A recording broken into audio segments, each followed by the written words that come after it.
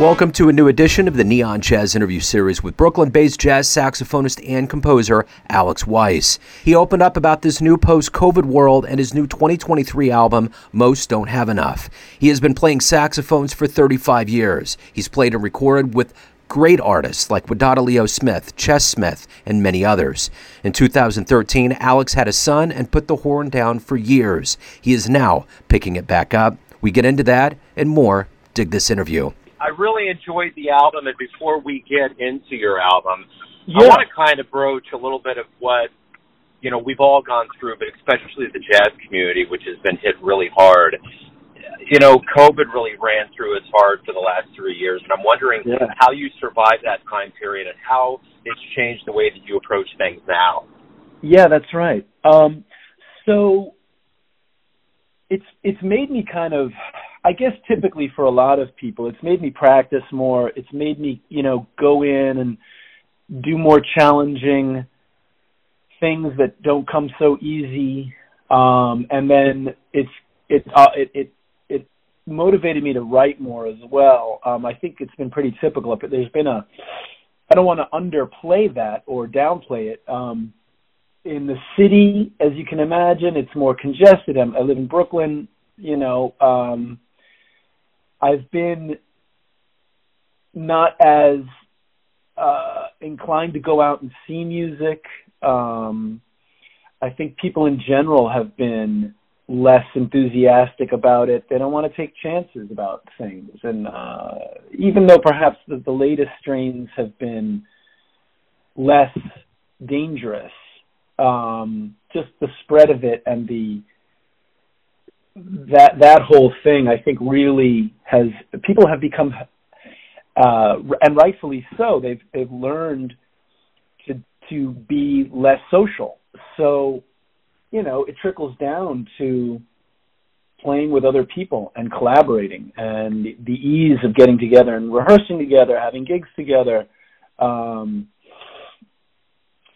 So my music has been kind of, I've been writing other stuff and then with different instrumentations as well. The album, obviously, I wrote for a 5-piece.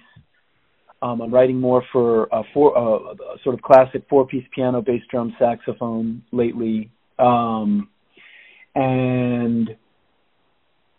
it's actually influenced the kind of music that I want to play.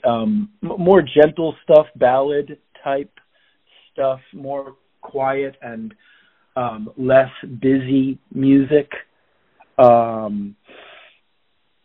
I've been wanting to listen to string quartets in my life nowadays, in fact.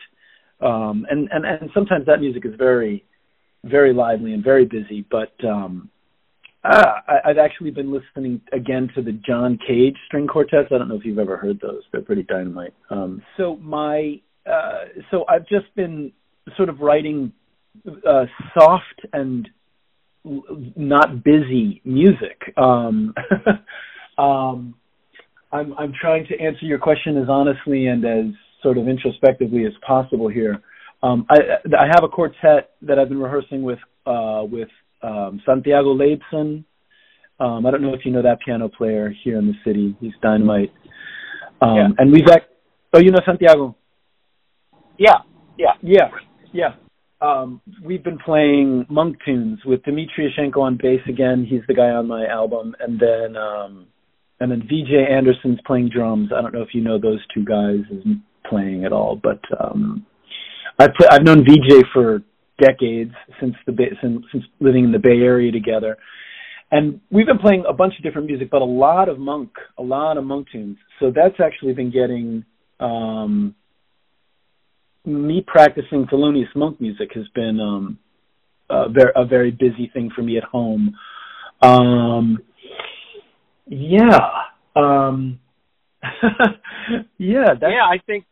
think that covers it. And I think now that the world's kind of opening up, shows are happening. I have flashbacks to March of 2020 when everything shut down. Albums were coming out. Artists didn't know what they were going to do, but we're in a different landscape now. So it has to feel good to have an album coming out now with the possibility of live shows and just things that are kind of anew right now. Yeah, that's for sure. exactly. People are coming out more and more. That's for sure. I mean, I guess very recently a new spike kind of happened with the COVID, but I think people more or less understand that it's a variant of a variant of a variant, and that the virus has kind of gotten weaker. So yes, I think people are coming out more. I think I'll be booking more shows. I think I'll be booking something. Yeah. So that's definitely happening, for sure. So let's kind of peel back the layers and get back to the beginnings of you getting into music. Talk to me a little bit about where you were born and raised, maybe early influences, and how jazz resonated with you and kind of became who you are. Yeah. So I was born in New York City, raised in the Boston, Cambridge area. And I began playing when I was 12 with this saxophone school called the John Payne Music Center. And I started playing in this saxophone choir, actually led by a pretty amazing sax player by the name of John Payne in Cambridge. And we would play once a week at a bar called the Tam O'Shanter in Cambridge. And I was very young. I was the youngest one in the choir. And then later on, years later, fast forward to high school, somebody turned me on to Coltrane. It was Coltrane that really took me by surprise. I couldn't believe how beautiful his music was.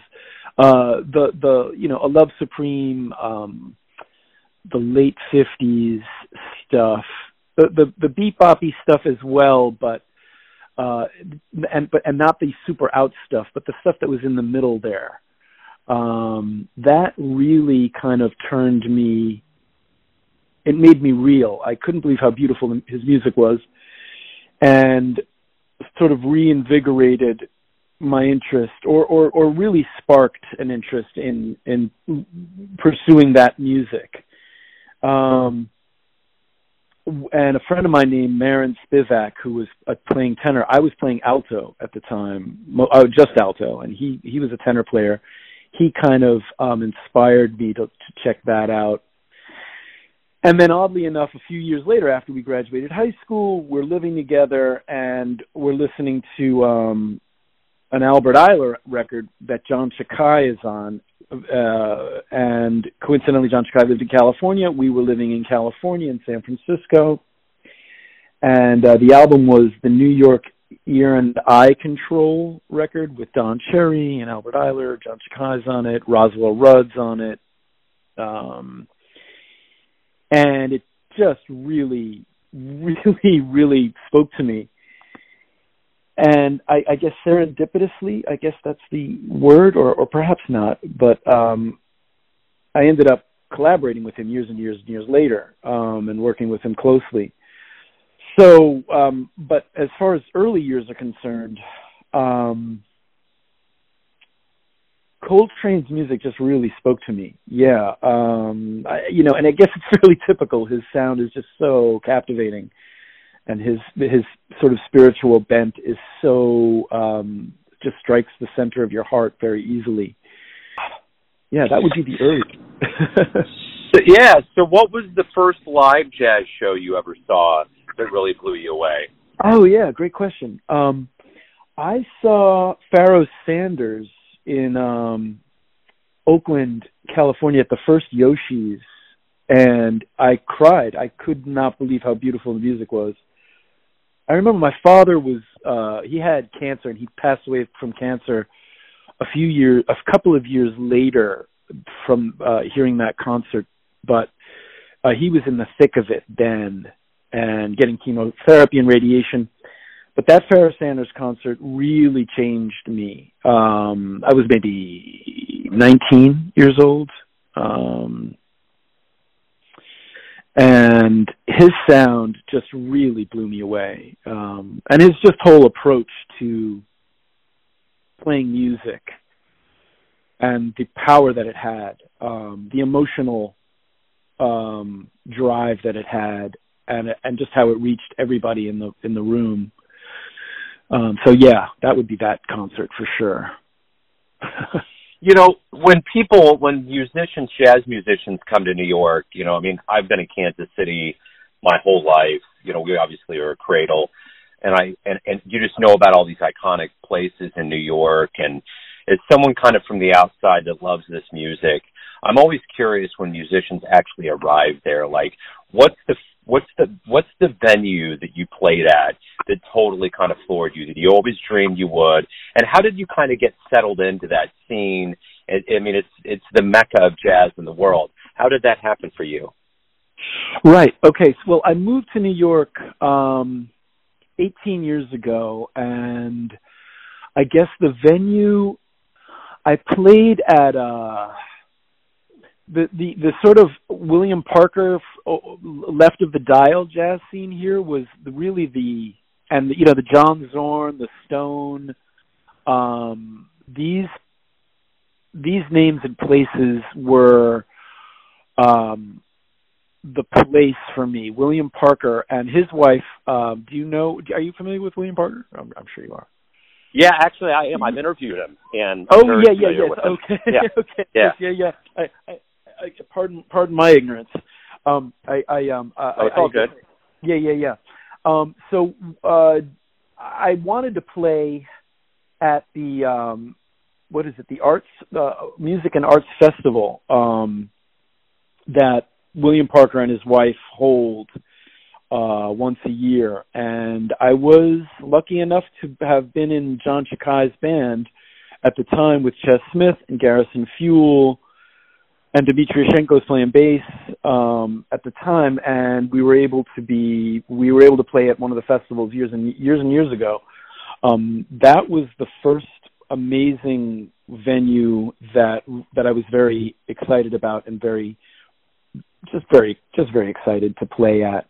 I've played at the Tonic as well, the old Tonic, the Stone, but playing at that festival really settled in a way that made me feel I had arrived in a way. I think that's the way to put it. Sure. Very cool. So yeah. Kansas City, just as a side note, I mean, I would imagine everybody passes. That's a mecca in itself. I mean, that's Charlie Parker land. That's it's the lore and the history is pretty steep. You know, we've kind of rebuilt our 18 and Vine district, which is, you know, still in development, but the Mutual Musicians Foundation, the local union there, everybody came through there, and they still have late night jams from like midnight to 5 in the morning. Oh, excellent. So so there's still a really good tradition. A lot of cats come through. But you know, New York just has a different vibe to it, and it's still such a hub. Sure. It's a place that everybody wants to go. So, You know, in this process of being a professional musician, there's so many levels to it. You know, you got recording, you got promoting, you got, you know, there's teaching, there's all of these things that go into it. What do you like the most about being a professional musician? What drives you? Yeah, that's a great question. I love recording. I love the process of getting the musicians that I've picked or have been picked for to collaborate on a group of music that you've really shedded and have performed, and it's very warm, and then getting it down on wax, so to speak. And then the ability to take a couple of takes, perhaps, and choosing and going through the process of choosing which takes are the best, or from subtle differences that you want to have be finalized on a record. And then I love the mixing process too. So I'd say recording for me is really just something very, very special, and is a way, obviously, to make a personal imprint of your life and have it captured, and it's sort of a defined, encapsulated chapter in your life that can be later referenced to as far as your own discography, your own art, your own, and so that to me is a highlight of playing music for sure. Yeah, recording. Yeah, for sure. And you've been at this for 3 decades plus. You've been around with Leo Smith. You've been around so many veteran, esteemed, legendary players. What do you learn from the legends? What do you take from them and in turn teach younger players that you get around? Yeah, great question. I think that the ability to learn from younger people and their takes on things and what they're interested in, what they're trying to infuse into their music, be it a vocabulary within the jazz idiom or a piece of music from a different genre that they're trying to splice into improvised music. And as far as imparting ideas and notions, thoughts to younger people, being open and trying to learn from everybody that you play with, and trying to make everybody shine, creating music in the moment that makes other people sound as good as they can. And that could be perhaps speaking a line, saying a line within an improvisational space that connects directly with a younger person, what they're saying on their instrument, to having them be the center stage and say, I want you to solo. This is a song that I want you to be the center of. And because that newness, the young person who's perhaps in a collaborative situation with older, more veteran people will feel excited and proud to be chosen to have his or her voice shine in that moment. So the music is going to have an extra real, genuine quality. And that's another thing.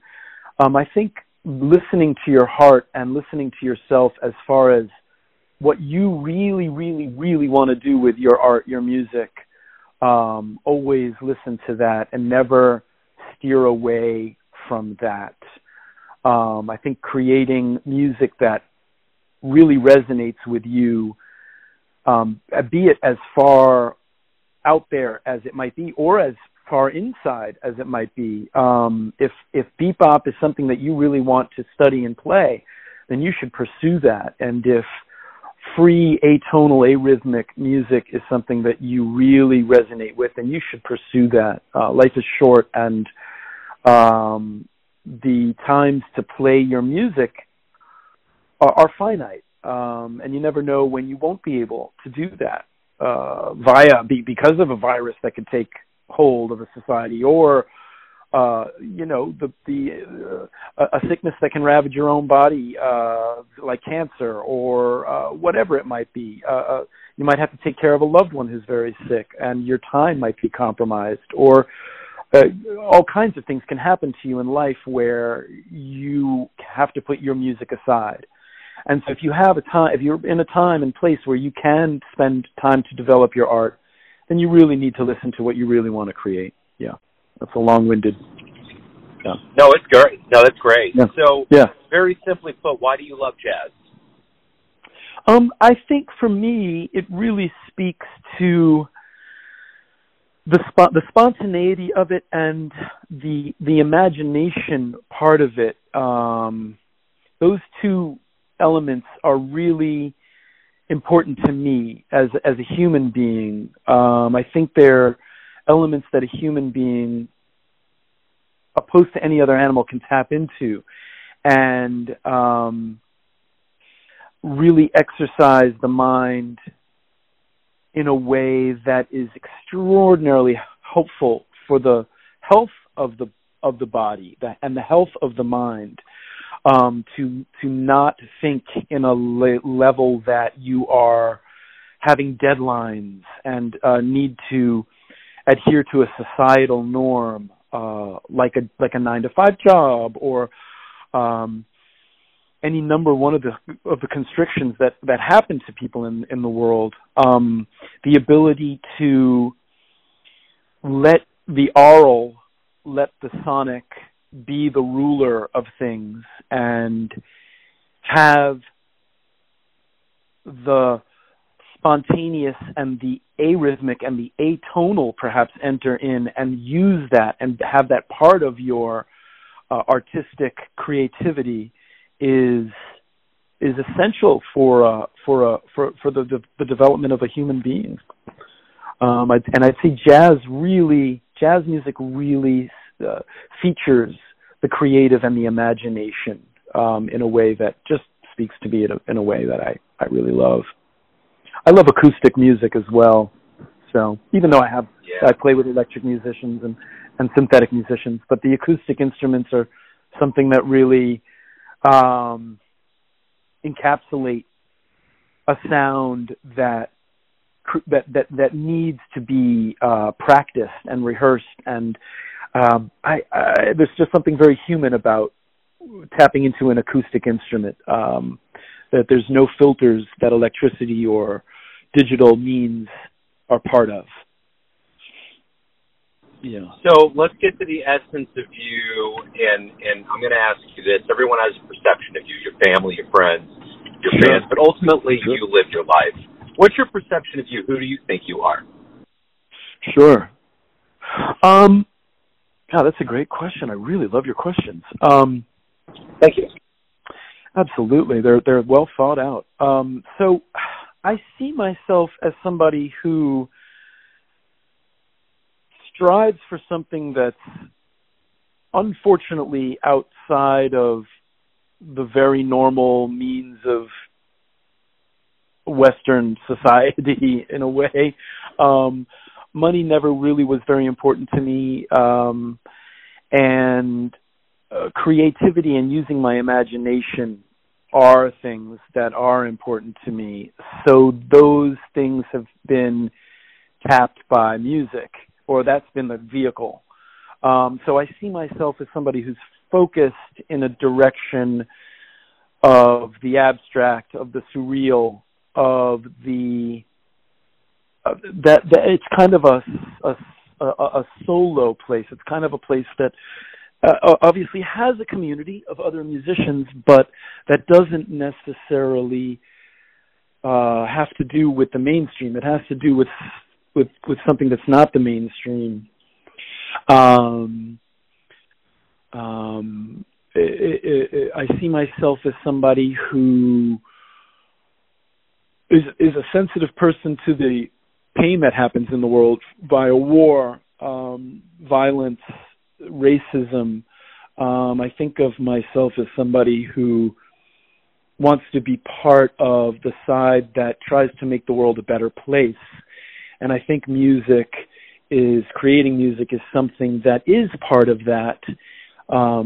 It may not be feeding people in war-ravaged places, which is a much more direct way of healing the planet or people. But I believe creating music, creating art is something that helps people, helps the world in a way, perhaps albeit in a mild-mannered way. So I think I'm sensitive towards pain and loss, and I think that music helps me get through my troubles.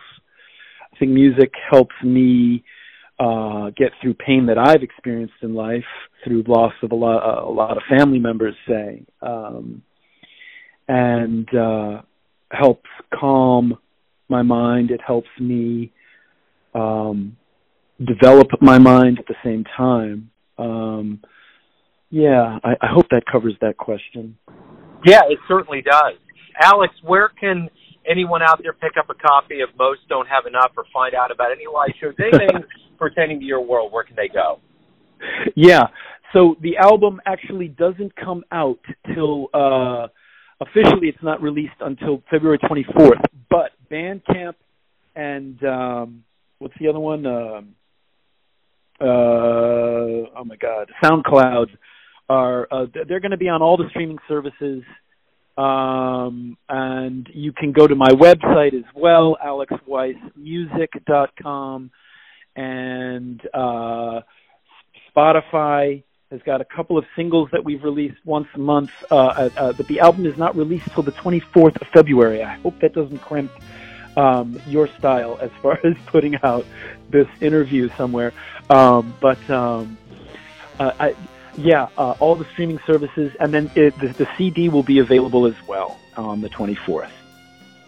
No, cool. That's great. This is going to be a good precursor. Alex, it was great to get a little insight into your world, the new album, what's going on. Thank you for taking time out. Good luck with everything. Thank you so much, man. Thank you so much. Please get in touch with me whenever you want. I really appreciate the time.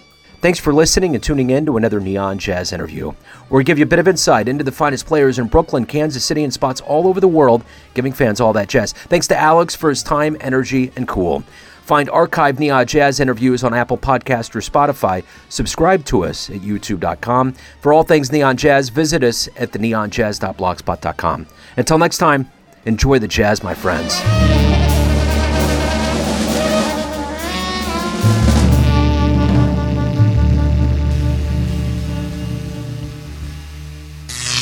Neon Jazz.